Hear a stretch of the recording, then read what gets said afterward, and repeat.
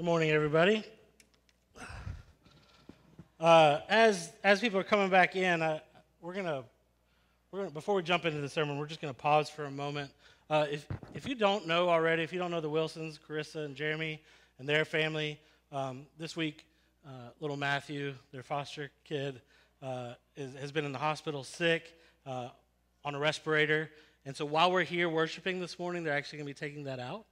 And we just want to pray for him right now, and pray that goes well. Pray for the doctor's care, and just pray that all just goes smoothly.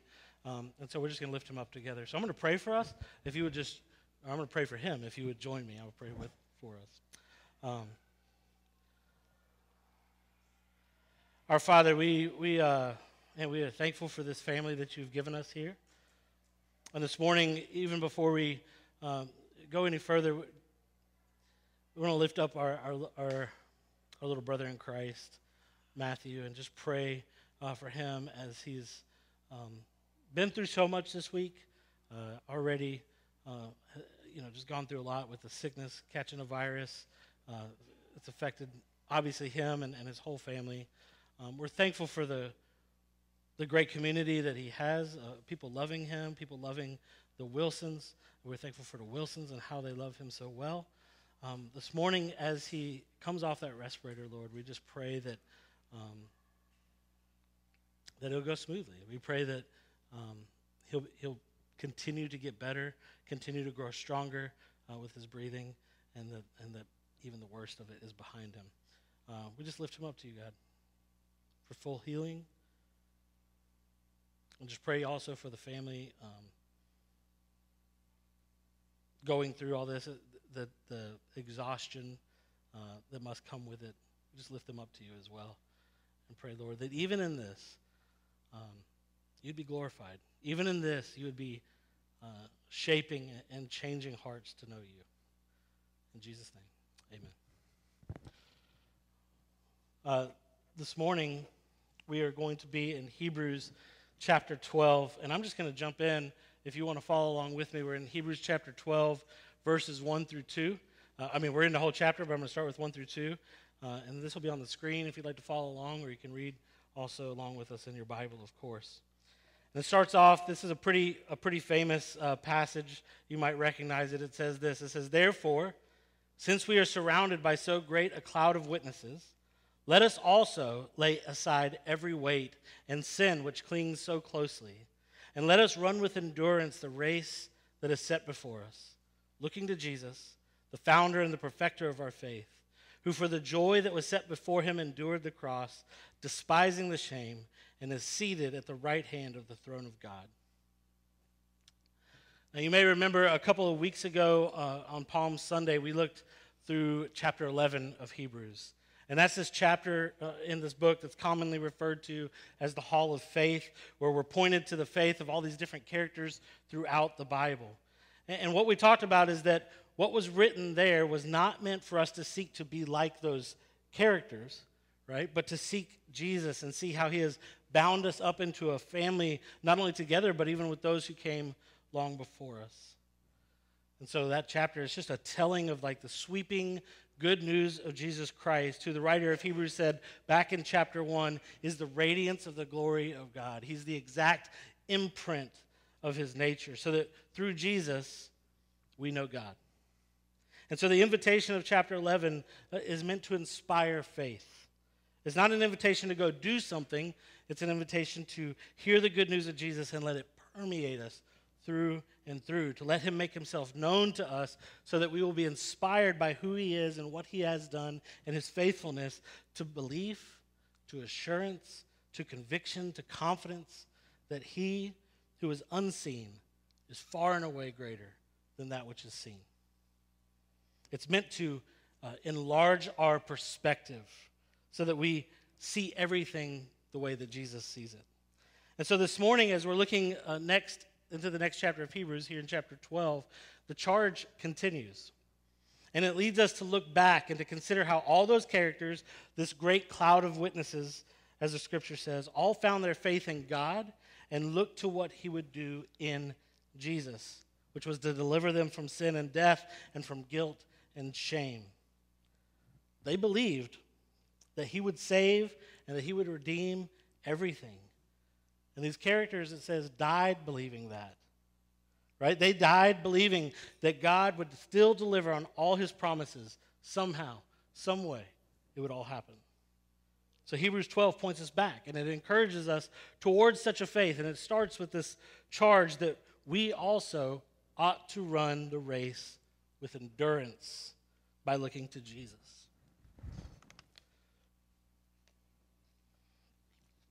Excuse me. For the last few years, we've, as a church, we've volunteered at the Ironman race. It happens on a Sunday in September each year right out here on Broad Street. And it's a grueling race. If you know what it is, it's a triathlon. The one here is like a half Ironman. And I just cannot even imagine how somebody could do a full one. Because the one here, being a half, they swim something like a mile in the river. And then they get on their bikes and they go something like 50 miles. And then they come downtown at the end of their 50-mile stretch and they run a half marathon on this track through downtown. And so our job as volunteers there is just to pass out refreshments to runners as they make their way around the course. And by the time they get to us, we're usually posted right up over there across the street. They've already completed the swimming. They've already completed the biking part of it. They're a few miles into the running portion, and they're just completely wiped out. Almost every one of them, just completely wiped out. Right? And this is a 2-lap track, so they still got to go around again before they're going to be able to finish. And you can really start to see the impact of the race by the time they come around for the second time. You can see how they've contemplated quitting. Some are barely able to keep walking, much less keep running. But they've trained so hard, and they've already come all this way. So our job at the booth is to shout encouragements towards them, to try to motivate them to keep going. We try to get them cooled down with drinks and with ice. We give them food to help replenish them, and we send them on their way. Who knows what prize motivates each one of the runners in that race? It's probably not the medal at the end as much as it is like some sort of sense of personal accomplishment or some maybe proving themselves to themselves or to somebody else. But there's some prize that motivates them enough to not give up on such a grueling race. And the writer of Hebrews likens our faith as a race. Like we are runners facing down like the pain and the exhaustion and the suffering of a long race. And he reminds his audience of the prize that Jesus is, that there is nothing better than Jesus, that he is life. And though we may feel winded and we may feel weak and we may feel like taking our eyes off of him even for a moment when the pressures of life start to mount up on us, we should remember that we belong to God because of Jesus. We remember that we are sons and daughters. We are image bearers. We are children of God.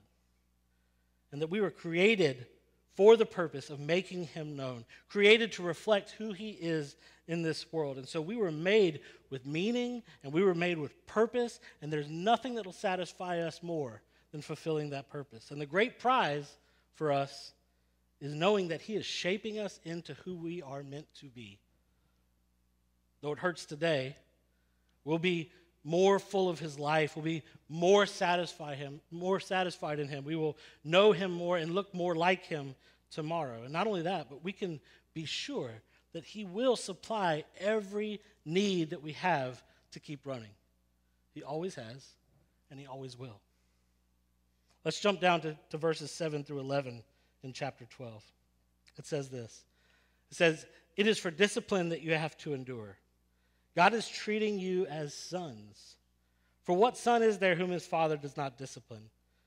If you are left without discipline, in which all have participated, then you are illegitimate children and not sons. Besides this, we have had earthly fathers who disciplined us, and we respected them. Shall we not much more be subject to the Father of spirits and life, and live? For they disciplined us for a short time, as it seemed best to them. But he disciplines us for our good, that we may share his holiness. For the moment, all discipline seems painful rather than pleasant, but later it yields the peaceful fruit of righteousness to those who have been trained by it." You see, the writer of Hebrews has been unpacking like this bigger picture, this bigger perspective. And if we can see it, if we can see that God, our Father, who exists apart from time and who knows us through and through, and who has known us that way, and has made us to be a particular way, he has known us, he has related to us as we will be one day because of the person and work of Jesus. Meaning this: God, we talked about this a few weeks ago, God has not related to us as we are, sinners and enemies of God. Rather, he came out for our salvation because his desire is to redeem our sin and deliver us from certain deaths so that we can live in right relationship with him forever and live as he created us to be, people who bear his image rightly. So he has been shaping us into our perfected self for our benefit and for his own glory, and he has always been doing this. And if we see this bigger picture, then we are armed with the knowledge and the wisdom that even in our suffering and even in our persecution and difficulty, even in our moments of exhaustion, even in our moments of pain, when we feel winded, when we don't want to deal with this faith thing anymore, or at least not just for today, even then, we can remember and know that even today's trial is for our good. So we can join James in chapter 1, verse 2-4 of the book of James and say, "We count it all joy, my brothers, when you meet trials of various kinds, for you know that the testing of your faith produces steadfastness. And let steadfastness have its full effect, that you may be perfect and complete, lacking nothing." We can count it all joy because we know that even in this fire and even in this trial and even in this momentary pain, we are being made to be more like him. We are being refined and we are being made into our perfected self. And this is an act of God's great love for us. When we have such a perspective, we can live like with a long view in mind. But let's take a look at chapter 12, verse 12 through 17. It says, "Therefore, lift your drooping hands and strengthen your weak knees and make straight paths for your feet so that what is lame may not be put out of joint, but rather be healed. Strive for peace with everyone and for the holiness without which no one will see the Lord. See to it that no one fails to obtain the grace of God, that no root of bitterness springs up and causes trouble, and by it many become defiled, that no one is sexually immoral or unholy like Esau, who sold his birthright for a single meal. For you know that afterward, when he desired to inherit the blessing, he was rejected, for he found no chance to repent, though he sought it with tears." Like I said, the writer here is calling us to a bigger perspective. He's calling us to have a long view. And so the call in this little bit of this passage is to not be short-sighted. We can't be short-sighted like Esau. You remember his story? He sold his birthright to his brother Isaac for a bowl of stew when he was starving. And so he gave away his future inheritance for a moment of relief, rather than looking to God for his provision. And the call here to us is to not be short-sighted like him. Rather, we must seek Jesus and the opportunity to grow into his likeness in every situation, knowing that he's working all things together for our good. Now, I think it's just one thing to say all that stuff. But if we were just honest, it's often easier said than done. If you could think about it, what makes you give up? What makes you tired? What makes you stop running the race? What makes you want to put down your faith? What pulls your eyes away from Jesus? It's probably not a bowl of stew to relieve your hunger, but it could be something like sex to relieve your loneliness. Maybe it could be money to buy some pleasurable thing. Maybe it's a packed schedule to make you feel needed or valuable. Maybe it's a project that you feel like to help make you feel accomplished. There's just a vast number of things that would pull our eyes from Jesus with the promise of like satisfying us with some fleeting thing that can never satisfy us. But every time we look away, every time we take our eyes off of Jesus, what do we really find? When you decide to give yourself the day off from Jesus in order to chase something else, when you steer clear of the Bible and you steer clear of prayer and you kind of dodge your church family, and how does that really go for you? I'll tell you how it goes for me. I end up lost in guilt and shame. I never find satisfaction apart from Jesus. I always find that it was a lie.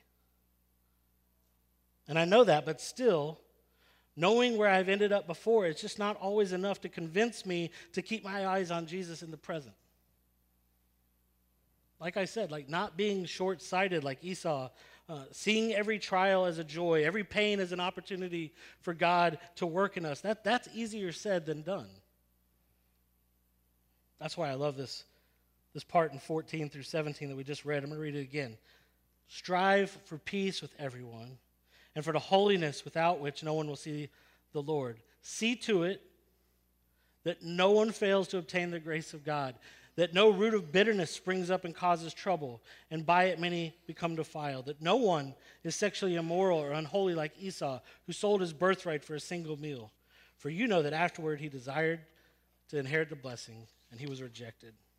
Do you hear how it speaks to us as a community that we're not alone, that we're supposed to see to it, we're supposed to be there for one another in this, we're supposed to be looking out for one another. So when I can't see and I can't remember the good news of Jesus, somebody else can come alongside me and help lift my head to see more clearly, much like we're trying to do when we volunteer with the Ironman thing, right? And we're shouting encouragement from the tent. When you can't see it for yourself, somebody can come alongside you and encourage you and point you back to Jesus. And what is it that we need to see? We need to keep in mind and constantly have our eyes glued to Jesus. We need to see him for who he really is and what he has done and what he is doing. The writer of Hebrews hashes this out a bit more in verses 18 through 24, and I'll read that for us. For you have not come to what may be touched, a blazing fire and a darkness and a gloom and a tempest and a sound of a trumpet and a voice whose words made the hearers beg that no further messages be spoken to them. For they could not endure the order that was given. If even a beast touches the mountain, it shall be stoned. Indeed, so terrifying was the sight that Moses said, I tremble with fear. But you have come to Mount Zion and to the city of the living God, the heavenly Jerusalem, and to the innumerable angels in festal gathering, and to the assembly of the firstborn who are enrolled in heaven, and to God, the judge of all, and to the spirits of the righteous made perfect, and to Jesus, the mediator of a new covenant, and to the sprinkled blood that speaks a better word than the blood of Abel. There's two mountains described there. The first one is Mount Sinai. Sinai was the mountain where God led Moses and the Hebrew people after escaping Egypt. And the sight and the sound of God's presence with his people at that mountain was absolutely terrifying. Because it made their true condition before God apparent. He was holy. He was pure. And they were sinful, and they were impure, and the two could not mix. This was a place where the guilt and the shame of their sin was made obvious, was made apparent. And they could not be anywhere near God without that guilt and shame being dealt with. It was always apparent that they couldn't deal with the sin themselves. They could never be redeemed unless God acted on their behalf in some way. But this other mountain, Zion, the New Jerusalem, it's not a mountain like that. Because Jesus has come and he's lived and he died and he has risen again and he's made a way to cover our guilt and our shame once and for all, as Hebrews has already unpacked extensively. So when we look to Jesus, we see grace and mercy. We see compassion. We see great love. He speaks a better word over us than the blood of Abel, which cried out from the ground for judgment. But the blood of Christ calls out for forgiveness, calls out for peace. When we look to Jesus, we see the King of the new kingdom that's above and it's beyond all kingdoms, that's ushering us in to perfect eternity. Yes, they're still shaking out of all that doesn't belong in the kingdom of God. There's a refining as he makes all things new, and there's a refining of us, which means that some things that we go through and endure through here will likely be painful. will likely be exhausting. They will be difficult. We will experience things like loneliness. But as we look to Jesus, we can find that we are not alone. We are highly valued by Jesus, and God is with us, and he has brought us into his family. We have one another. We will experience feeling unvalued by others. We will feel weak. We will experience poverty. But like the author of Hebrews insists, all of this is the pain not of punishment, but of grace and of mercy. In every situation, we are being refined. We are being shaped by God into who he already knows we will be. And we're being called to keep this bigger perspective, helping one another to do that as we look to Jesus and lean into his work in us and in the world.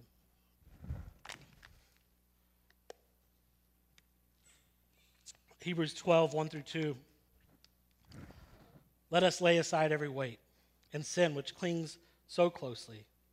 Let us run with endurance the race that is set before us, looking to Jesus, the founder and the perfecter of our faith, who for the joy that was set before him endured the cross, despising the shame, and is seated at the right hand of the throne of God. As we look to Jesus, what are we supposed to see that's going to help us endure faithfully? I think that like those at Sinai, we will look to Jesus and see the reality of our sin. We will see that we are just sort of covered up in it. But also as we look to Jesus, we will also see the reality of Zion. We will see how God is gracious and he is merciful, that he is good, and we will see how he gives us every perfect gift. We should see that we are kind of flaky and we're subject to change on a whim, but God never changes. We should recognize that we want what is comfortable for us, and we want what is glorifying of us. But God wants what is best for us, which is to find life in fulfilling our purpose of glorifying him. That's what running the race is all about. It's not about earning something. It's about realizing that all that could ever satisfy us is being completely made into who God created us to be.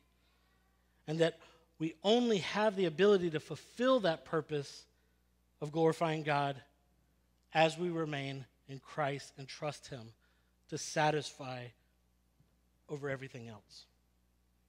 And we know we can trust him because Jesus endured, even to death on a cross. And he persevered and he rose again, and he has set us free from the chains of our sin and our idolatry so that we could live in and through him. The book of Hebrews is leading us to this bigger perspective, one that gives us like the confidence to believe fully that Jesus is better and that his goodness transcends our trials and it transcends our moments of difficulty. What we should see is that he's doing a work in us to complete us and to perfect us, and we can trust him. We can even lean into him. We must be open to his shaping us through the difficulties that we face. If we are to stay and remain steadfast and let God shape us through the discipline, we need to be armed with the wisdom that the writer of Hebrews is unpacking. And I believe this is one of the reasons that he gives us one another. Because it's all easier said than done. And we are meant to help one another along in this. Right? We're meant to strive side by side together for the faith of the gospel, as Paul says in Philippians. So this morning, I just want to encourage you to do a couple things this week. One is, I want you to prayerfully listen to yourself. Listen to yourself through the week. Take some notes. How are you enduring? Are you looking to Jesus? Are you seeing the joy that's set before you? Notice when things get rough and are tiresome and are you pushing through with no issue at all? Or do you hear yourself starting to post up against God and start to look for escape, for some comfort? What does that look like for you? Just identify those areas of weakness in your life. It's okay. We can be honest about our failures. We can be honest about our weaknesses. And then, I'd love it if you would share your notes with somebody else. You can certainly remind yourself to look to Jesus. You can certainly prayerfully look to his word. Remember the gospel of Jesus and remember that he has proven that he is always for you, even when it's hard to see it. But if you even just go back to those first couple verses in this chapter, it's so evident that this is something that we're actually meant to be doing together. That's the way he intends it. Let us also lay aside every weight and sin which clings so closely. Let us run with endurance the race that is set before us. Look out for one another, it said later. There's a lot of us's in here. And we need to practice speaking the gospel into one another's lives. We need to hear the good news of Jesus from each other. We need somebody to help us see how Jesus may even be shaping us in our difficult season, in the pain, in the exhaustion. So like I said, just take some notes this week. Maybe just mental notes. Maybe you could write them down. How are you enduring? How are you looking to Jesus? Are you seeing the joy that's set before you? Identify those moments of weakness. And then, can you grab a cup of coffee with somebody, maybe from your missional community? Can you even just start a text thread with somebody, one of your brothers and sisters in Christ, and just unpack some of what you may find? Who can you share it with? And who can you be there for in that conversation? Let's find ways to practice giving the gospel to one another when and where we need it most. We're going to move into a time of response as we do each week. And we'll do a few things. The band will come and they will lead us in worship. And then we're going to come and we're going to take communion together. And as you come, there's a basket there in the back for giving, which we make available. There's also a card there that says some other ways you can give. These days, a lot of people give electronically. That's fine also. What we want to do is make sure that we are reminded to pause and remember God, our provider. Remember that check that maybe slips out of your account. Take pause and put it in there if that's the thing that you do.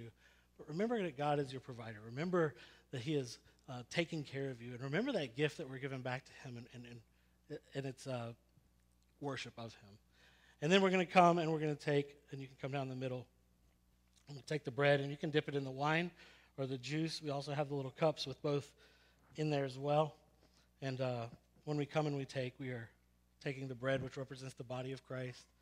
And we are taking the wine or the juice, which represents the blood of Jesus. And we are remembering that Jesus is who he says he is, that he has done what he said he would do, that he is faithful, that he will always give us all that we need. And we proclaim to one another that he is Lord and Savior, that he is King of Kings, that he is on the throne. And we're remembering and proclaiming that he's made us one family and that he is perfecting us. And so we invite you to come if you are, whether you're a member here or not, if that's a confession that you can make and take and remember and proclaim Jesus with us together. I'm going to pray for us and we'll move into that time.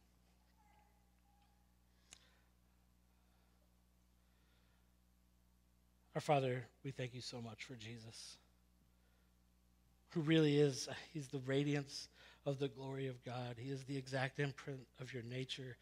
He's the Word made flesh. He makes you totally known to us.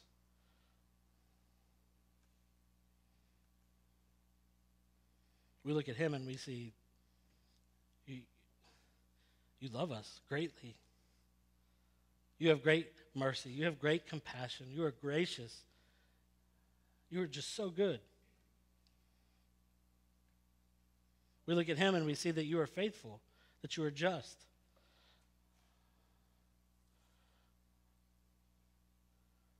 And God, I pray for us as a church that you would help us to set our eyes on him and remember who he really is. Remember who you really are. Remember who we are to you, that we are your children, that you've come out for us, that you know us not as enemies. You died for us, knowing us as your child, as your children. And you have poured out that kind of love on us. We could trust you. You've never given us any reason not to trust you. Now make us people who trust you in life or in death, who would even be able to echo with Paul, like to live is Christ and to die is gain. that we would be able to run the race with endurance, looking to Jesus, who for the joy that was set before him endured a cross, rose again, who has given us new life. In Jesus' name, amen.